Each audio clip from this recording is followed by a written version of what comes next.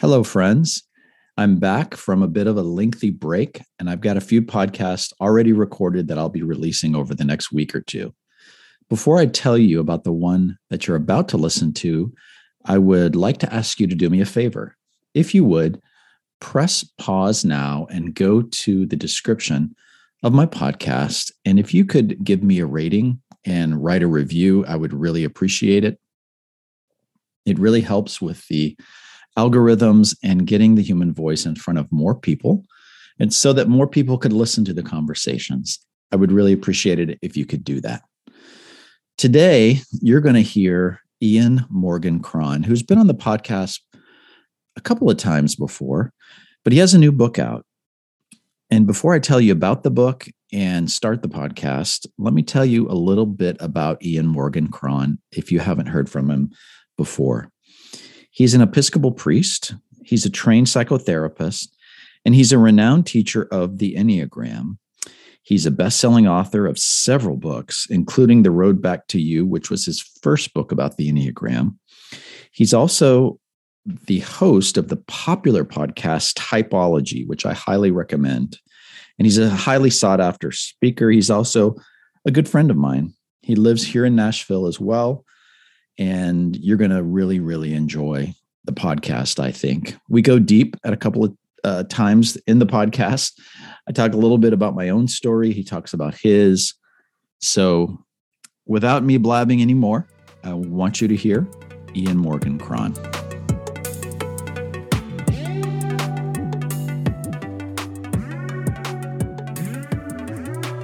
Hello, Ian. How are you? Bob, how you doing, friend? Good. It's good to have you back on the podcast. I think it's the second or third time over the last few years.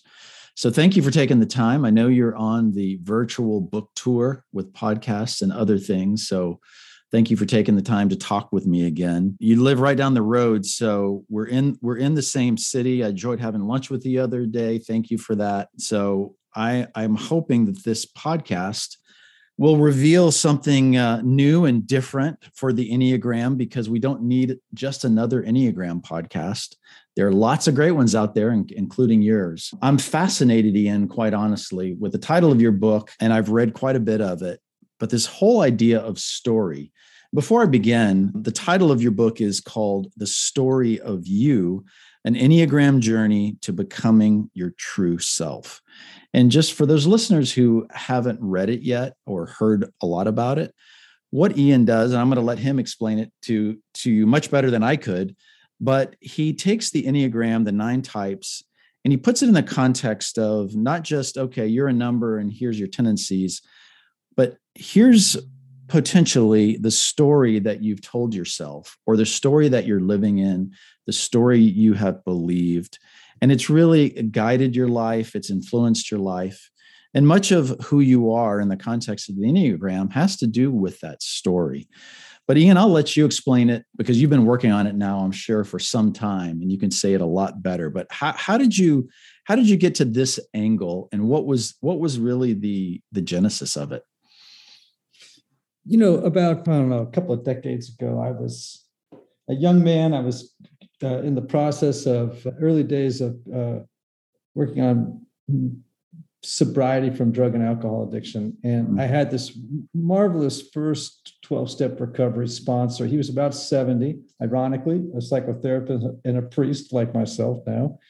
And he heard me speak one night at a 12-step speakers meeting, which, for those who don't know, a speakers meeting is one where you have a person who is newer, oftentimes in sobriety, stand up and share their story, what it was like, what it's like now, and what it's been like since you came into the program, right?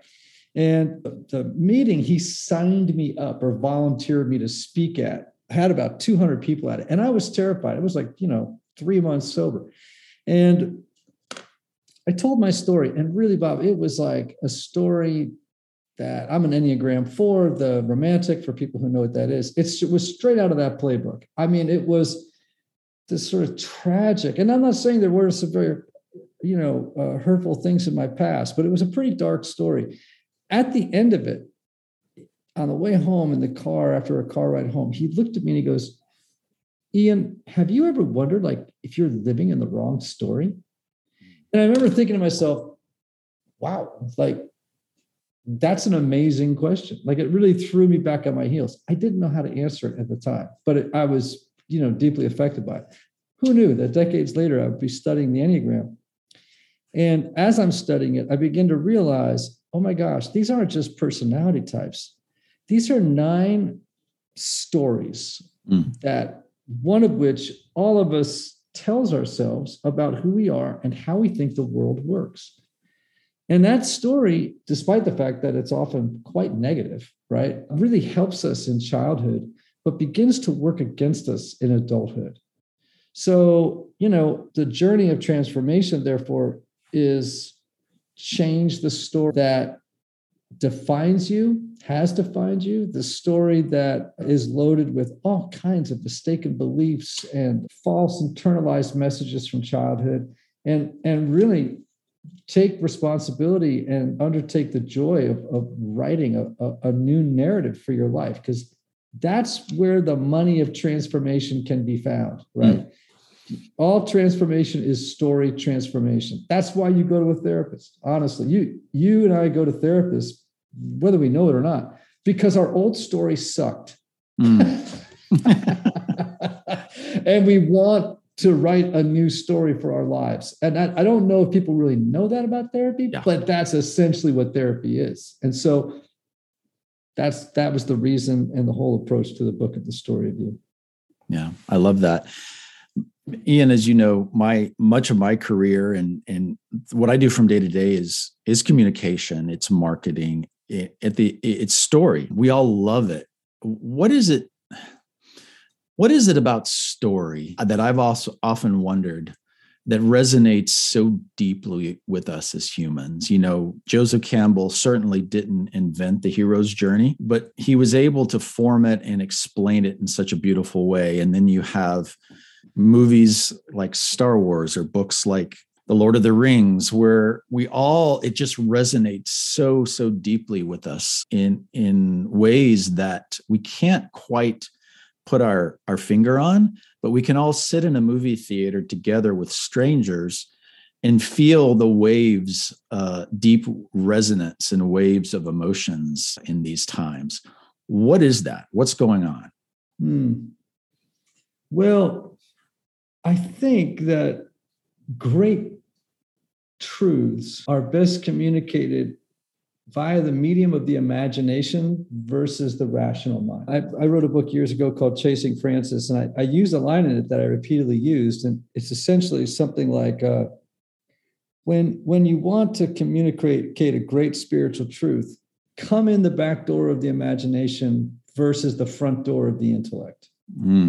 And I also, so it appeals, right, to us, and story sneaks truths up on us, right, in a way that just saying it directly can't, right? I could tell you that love can change the heart, and you would agree, right? Or not. You could argue with me about it. But if I show you Beauty and the Beast, it's very hard for you to refute. And everything, not only that, but I'll make you cry all the way through Beauty and the Beast as that story does its work on you.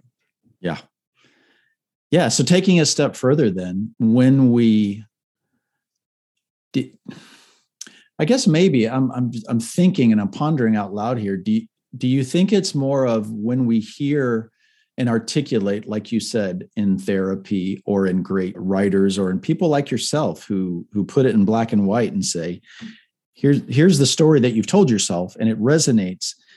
Is it something that captures our imagination and forms those memories into more digestible and emotional and emotions versus, okay, here are all the facts that happened to me and we're all different? Where I'm going with this, Ian, is, okay, you've got 9 personality types and 9 stories, but almost everyone in the world can find themselves in there. It seems reductionist on some level, but at the same time, it rings so true. And this whole idea of telling ourselves stories and changing that story and changing the narrative, and how much it can change us as a result. I really find that fascinating and quite enchanting, I guess. So can you talk to me about that a little bit? I don't know if I'm communicating that or asking the right question, but this whole idea of story for you, talk about the Enneagram 4 story. Talk about your own story, the Enneagram 4s. Sure. Well, let me back up and just say this. I'm going to make a couple of statements just so that I'm really clear, that I hope sort of hits people between the eyes. Okay. The first is this: you are the story you tell yourself to yourself about who you are. That's who you become. In fact, lots of therapists would say, particularly in what's called the narrative therapy tradition, would say that your personality is based on a story. Right? It's like, it is a story. And that means that it's not necessarily true. Right? There's parts of our story that are fiction. They're just not true. So I'm an Enneagram 4, right?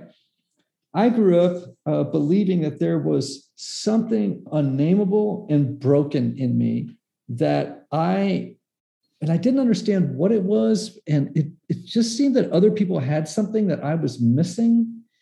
And that in order to find love and wholeness, I was going to have to become someone special and unique to compensate for the missing piece and to win the right to be welcomed back into the world of relationships. Okay. Now, that story actually helped me as a little kid make sense of growing up in a kooky world. All right. But I dragged that story into adulthood with me, and it just beat me up at every turn, right? Just beat me up at every single turn.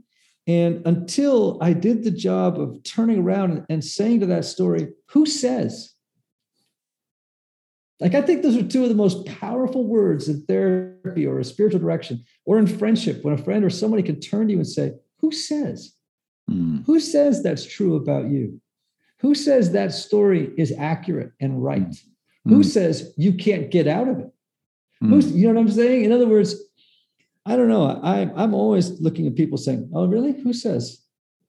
And I think that the journey, it's possible. Like, if we want to experience deep transformation, we have to start with the underlying premise of the story we tell ourselves. We have to face the mistaken beliefs, the broken internalized messages we pick up from parents and siblings and coaches and peers and teachers. And, we have to challenge the traumas, the messages that those traumas sent us, because all of those things feed into the story of you, right? And, someone might say, well, geez, I had a pretty charmed childhood. I can't imagine, and I'm like, okay, wait a minute. Look, I've been around long enough, to say, honestly, like, everybody is a recovering child. Everybody. And everybody's story has some really false ideas running around inside them. And until you unwind it, you actually your life will be governed from the shadows by those stories. Okay, so if we are the stories that we tell ourselves, and I think we can look at others, and we can look at the world today and see some strong examples of that. Whether those facts around those stories are true or not, it's much harder to look at ourselves, right? What is unpacking and first unpacking, but then secondly, rewriting story? What do you mean by that? Because I think I understand what you mean by that, but that can be a big, overwhelming endeavor to someone listening to say, what do you mean? I've been this way all my life. You're telling me I can be someone different by rewriting my story? What does that mean? Unpack that a little bit. Yeah. So what I do in the story of you is I basically start off talking about this idea that all of us inhabit a narrative, right? You know this. When I have a client or I'm working with somebody around their story, when I say to them, is it possible you're living in a broken story? I don't really have to spend a lot of time defining that. Like, I don't have to spend a lot of time. No one ever says to me, story? What are you talking about? Like, everybody intuitively knows that they see their life and experience their life as a narrative, an unfolding story. It's why we say things to each other like, well, I've turned the chapter on that stage part of my life, or gee, I turned the page in this relationship, or the cheesy old pickup line, hey man, tell me your story. I mean, it's like we see ourselves that way. Or we refer to parts of our lives as journeys. Yeah. So then the next part of the book, I explore these 9 stories, right, that we see over and over again so much in the general population, just repeating themselves in different lives, that we have to stop and pay attention to them. Are they every single story that is available for people to inhabit? I don't know. I do know this, that literary critics say that there's only 7 basic plots in all of literature and film, right? So it shouldn't surprise us maybe that there's a limited number of stories that people can subscribe to, but the details of the story are different for each person within each type, right? Like, my story as a 4 is definitely the 4 story, but how it's played out in my life is different than how it's played out in another friend of mine whose life is a 4, right? Underlying premise is the same. The details are different, the particulars of the story. And then in the last part of the book, I talk about a 4-stage process I've walked people through many, many times to help them rewrite their story. And it's called SOUL. And I know I don't like acronyms very much either. They always feel a little platitudinal to me. However, as someone in recovery in a program that uses a lot of acronyms, I can tell you periodically that they can save your life. So that's a little caveat on it. S stands for see your story. Second one is own your story. A, awaken to your story.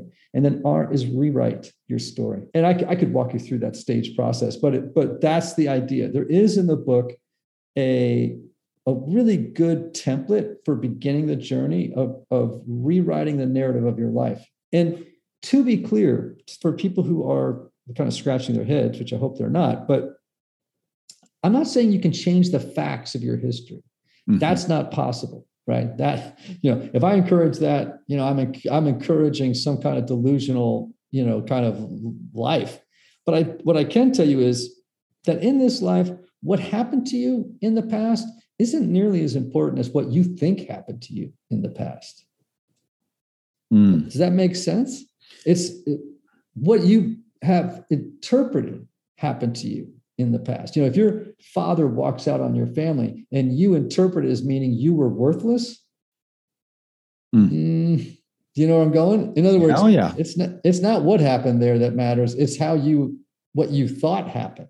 And so that's part of the journey of looking back and going, is that true? Is that actually what happened? Because I think I've been carrying that load my whole life. And maybe that would be part of the rewrite. What's the most dramatic in your years of being a priest, of being a therapist, and just living on this earth? What's the most dramatic change you've seen in someone practicing this, just real practically, like rewriting their story? I'm going to give you one that maybe you're not going to expect, but I could actually go into film and talk to you about where I've seen it in films. Like, you think about movies like Groundhog Day, where a guy is, Bill Murray's character is trapped in this repeating story day after day after day, in which he makes the same mistakes over and over and over again. And he's thinking, and then it comes to a moment where he's like, I have to change this. I have to change this story. And that's when he breaks out of it. Do you remember? And that's when he finds love. Right? I mean, that's about as good as it gets, right? Or you think about the Truman Show. Yeah. Where a guy is trapped in a story that's not true. And then he wakes up and he has this moment, and it's a frightening moment where he realizes, I can say this old story, or I can walk out that door and get a new one, go on the journey of finding a new one. So my idea is not, like horribly original, but I think I explain it in a way that's quite different than anybody else has. I'll tell you a person whose story changed dramatically and oftentimes makes me scratch my head is our mutual friend, Donald Miller. Mm. And I mentioned Don in the book, and he and I have spoken about this at length, actually on my podcast, Typology. And I'll be honest to say that part of the reason I wrote this book was a response to long conversations I've had with Don. Mm. And here's the deal. Don was an overweight author who was, I know he would self-describe as someone who saw himself as a victim, saw himself as at the, kind of a guy that was the product of a history he couldn't change. And then one day he said, he literally has said this to himself years ago. This is the wrong story. So he lost 150 pounds, half his body weight. And I said, well, how did you do it? And he said, I just decided that the guy essentially that I wanted to be the star of my story couldn't be that heavy. I just needed to get a new story. And I thought, that's extraordinary. That's an extraordinary example. And I tell this story in the book. It's an amazing story. And he's not the only person I've seen do it. But I do love those film stories because I think they really kind of nail the journey. What would you say then is the difference? And maybe we're splitting hairs, but I'm fascinated by this whole narrative idea, is the difference between people making changes in their lives. Donald could have just said, you know what? I'm overweight. I don't like the way I look or feel. I'm going to lose 150 pounds. And as a result, other things changed in his life because he, changed the way he looked at food and eating and taking care of himself. And other things fell into place. Is that the same thing? Yeah, well, just to get off of Don, I think... Or anyone in that case. Okay, I was just going to say that the Don Miller I knew when I first met him and the Don Miller today are so extraordinarily different that it's hard sometimes for me to get my head around it. Sure. And I can only say that it is because of a radical change in the story he told himself about who he is and how he thought the world worked. Wow. So the only way I can explain it, it's a story transformation that had a profound effect. Now, look, I think, yes, we can bring about some meaningful changes in our lives, right? We can lose weight. We can, go to therapy and learn how to be assertive. We can do all kinds of things, right? We can tweak. But until we change the whole underlying premise of the story, there's not going to be deep, lasting, wide changes to be made in a life, right? There just isn't. You can move around the deck furniture, but you're still on the Titanic until you change the underlying premise of the story. Yeah, that's good. To circle back around to your book, I think the Enneagram for me, and I know for countless others, has been an incredible tool of self-awareness. And I think it has to start there because the journey of first, like you said, the first one is SOAR. Was it seeing your story? Mm-hmm. You can't see it unless you aren't even aware of it. And I know for many, many years, most of my life, I wasn't even aware of the details of the story, right? Like I could tell you what my history was and my life was and my upbringing. And I could tell you the good and the bad. And I could tell you how I have, gotten to where I am today in air quotes.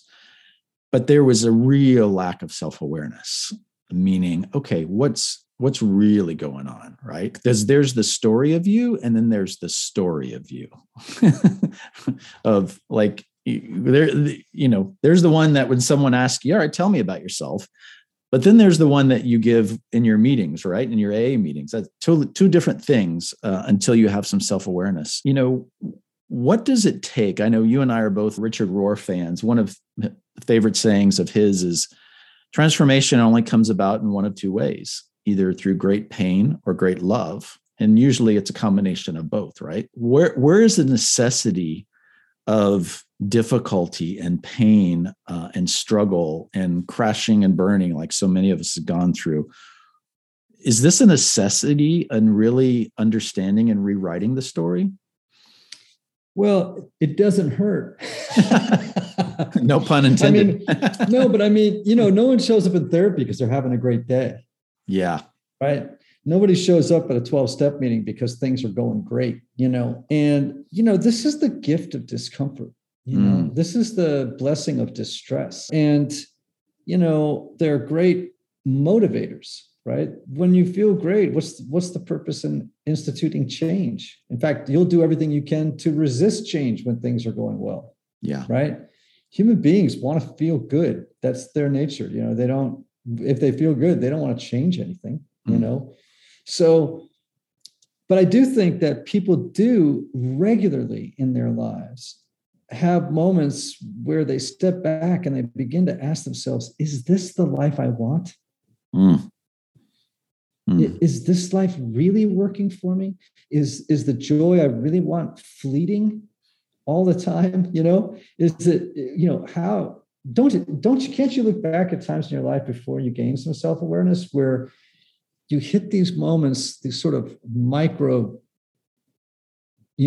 crashes, and you would just ask yourself, what the heck? Like, why is this happening over and over and over again? And then if you're lucky in a strange way, you will hit a moment where you'll have a meaningful crash that will really throw you back on your heels. That said, I don't think that you need to wait until the crash occurs for you to start doing the work of living into a truer, richer, better story for your life. In fact, I would say at least begin the journey of asking yourself the questions. The other night, I have a subscription plan that people sign up for, and we have town halls, right? And we get a pretty good number of people on these Zoom calls, and it's sort of like therapy with me. I mean, it's sort of like fun, right? But it has a lot of meaningful moments. I did this whole thing with a 21-year-old, and it was powerful, powerful for this 21-year-old. Doesn't have a lot of, miles under her belt to really begin to say, oh man, she was in touch with the fact that she needed a new story. Despite the fact that, she wasn't at middle age needing one, so you can start the journey anywhere at any time, and the sooner the better. Because otherwise, you know how it goes. You'll waste a lot of years in the wrong story. Yes, absolutely. So you told me your story, the 4. Tell me mine, the 7. So the self-limiting narrative of the 7 arises from this unconscious belief that painful emotions, thoughts, or situations have to be avoided at all costs. And they're charming, right? They're intelligent, entertaining, they're future focused, optimistic, adventurous, all these wonderful things, but they're afraid of being trapped in negative feelings from which they can't. Now, I could say a lot more about the story of 7s, but that's a pretty good, summary. Yeah. Now, that story, it helps the little 7. In fact, the little 7 will get strokes for being that kind of kid, even though much of the time what they're doing is creating a neverland in the mind where they can retreat and find comfort on their own because at some level, I think 7s have this belief that when they hit rough patches, that they're going to last forever, hard feelings and situations and thoughts, and that there's going to be no one there to support them in their moment of need. And so they got to create this other little Peter Pan world, in which they can fly. Now, again, that helps you as a little person. Oh, but man, I've seen some 7s crash later in life, and it is not good, And in fact, I was with a 7 last night, and he had me laughing my head off, as 7s often do, right? Just telling me the story of his life falling apart. And he's had so much healing. He's a 70-year-old man now, and he's just had so much healing, done so much work, so much story revision. And it's so painful to watch a 7 crash, because there's a moment when the 7, all their defenses just don't work anymore. And I guess that's true for every type, but it's like the game is up, man. The game is up. There is no running from these hard feelings, these hard situations, and none of the strategies work anymore. And yeah, it's the 7 story, like all of our stories before they get revised, is unfortunately, it's in direct opposition to, I believe, what I call the story of grace, right? And that's part of what tells me that these stories are broken. I know there was many, many years, Ian, that when people would ask me about my childhood, my story and my framing of the facts growing up for a long time was I had an amazing childhood. I didn't really have anything bad ever happen to me. And, if you were to hear it, you'd be like, oh, that's either the perfect childhood or a boring childhood, because I always said, well, I don't have an exciting story to tell. But what I realized in the last several years is that actually that was me framing the growing up and dealing with the pain, the feelings of aloneness, the feelings of maybe inadequacy. My family, we moved around a lot all over the world. My dad worked for the government. And so I was not constantly, but quite often having to make new friends and go to new schools and go to new countries. And I realize now that, the way that I coped with that was to create the ideal childhood and to selectively remember those things that were positive and conveniently bury the things that weren't. Brother, you just so perfectly articulated what sevens do, right? And, you can see also from your story, that helped you survive. Yes. It wasn't true. That's a broken story. However, it helped you survive. That's why when I work with people, they say, well, I hate my old story. I go, don't hate your old story. You need to kiss it and say thank you as you say goodbye, right? It's like that story helped you. And so as you do the work, one of the things I'm reminding people of in the book or when I'm working with them in person is always practice self-compassion as you begin the journey of confronting the old story and then rewriting a new one. Like that's just so important to exercise self-friendship as you go on that journey. Because actually, if you try to use shame and blame, either of yourself or your parents or whoever, it's actually going to slow down the journey of rewriting the story, right? It's a bunny trail. Yeah. And when I finally woke up to some level of self-awareness, and a little bit about my story because you were there to help me through some of it, it was a pretty bad crash and burn. And the thing about, and I don't know if this is, the tendency of those who cope in the 7 area, but it was the most terrifying thing because like sevens, we feel like we're trapped in that, right? It's to the point of where I became very suicidal, meaning I can't live like this because there's no life with these type of feelings and emotions and shame that went along with the things I had done and left undone and all of this. So, but then now my story is very different in the sense of, okay, I can look back at my childhood. I can look back at the tough times in the last several years, and I can really live in that. And I can say I had a really good childhood on some level, but all those times that I can say, you know what, I grew up surfing in Puerto Rico. I grew up, in the jungles, looking at sloths and iguanas in Panama, and growing up in Miami, and I can say, yeah. And much of those times I did all that by myself. I was a very lonely child. So all of that to say, it's beautiful to be able to embrace it, and now to rewrite it, like you said, and say, we don't have to be those things anymore. We can rewrite, be different people. I'm really moved by something you just said, and that is, and I think this is so often true of sevens and part of their broken story, which is I'm alone. I'm alone. And I have to therefore create a world of fun where everything's going to be okay, where I'm going to be protected. But the 7 believes that there's no one, if it's going to happen, they're going to have to do it themselves. Yeah. And so it's beautiful when the 7 begins in their new story, their rewrite into the new story they want to live, to be able to realize I'm not alone. I'm not alone. There's other people like me. And there are other people around me who will accompany me on the journey of finding a new story for my life.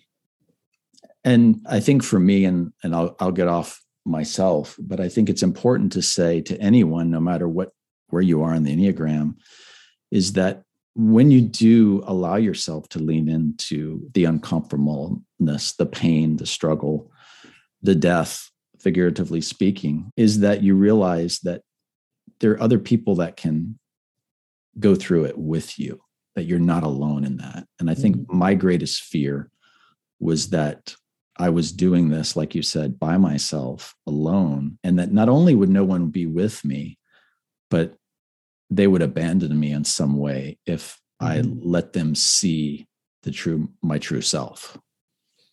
And that's part of the brokenness of the story that you lived in. Absolutely.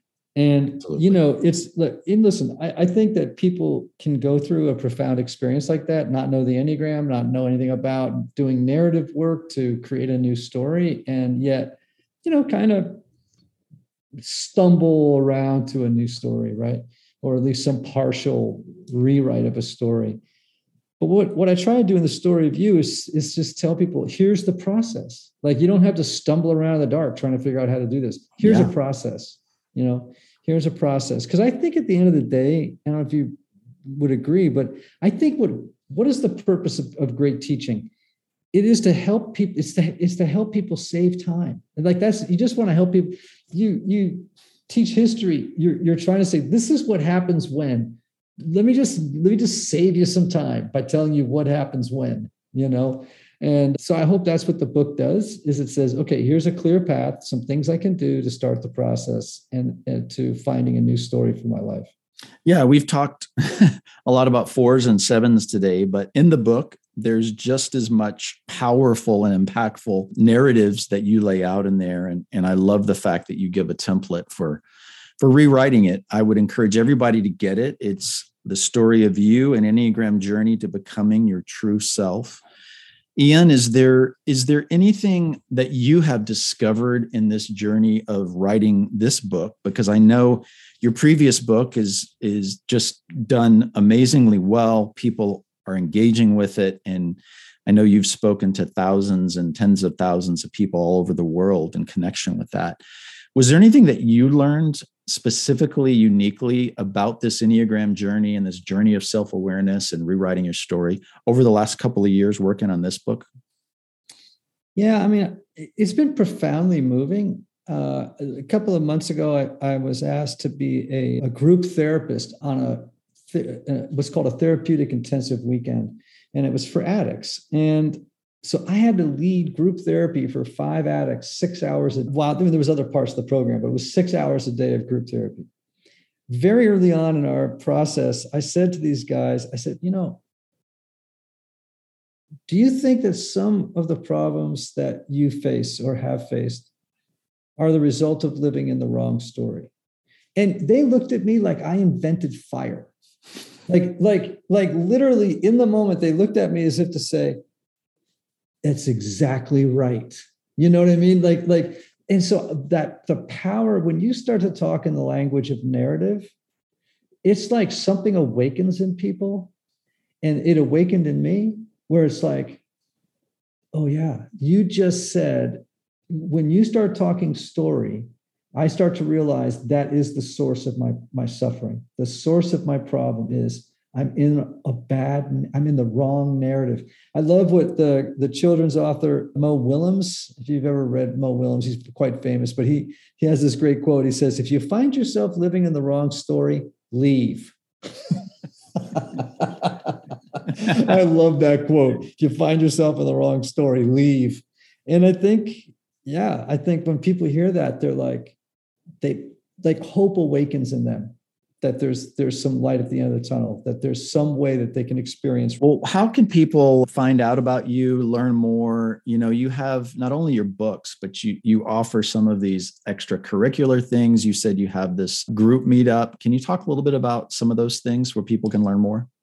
Yeah, so obviously the books can be found on Amazon. The Story of You is available on Amazon, Barnes & Noble. You could buy it at Hudson News in the airport. I just saw it there the other day. I was like, oh, look. Congrats. The Story of You sitting on a little table right here. And my other books, you can learn about those. My website, which is Ian Morgan Cron, IanMorgancron.com. You can also learn about my courses. You can learn about my Enneagram assessment called the IEQ9.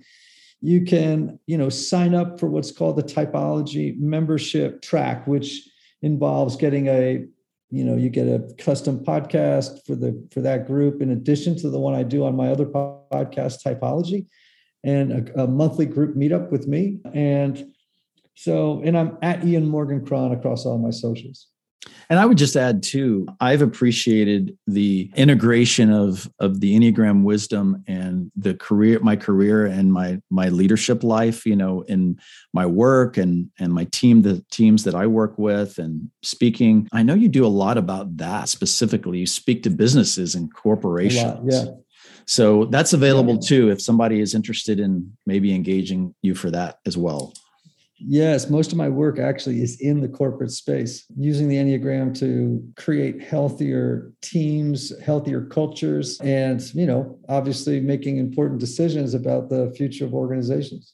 That's great. That's a whole nother discussion one day we'll have to have. So Ian, thank you as always. Thank you for your friendship. Thank you for your transparency and authenticity. It means a lot to me. And hopefully a lot of people will go out and buy your book and start rewriting their own story. Thank you, brother. Nice to be with you. All right. We'll talk to you soon, man.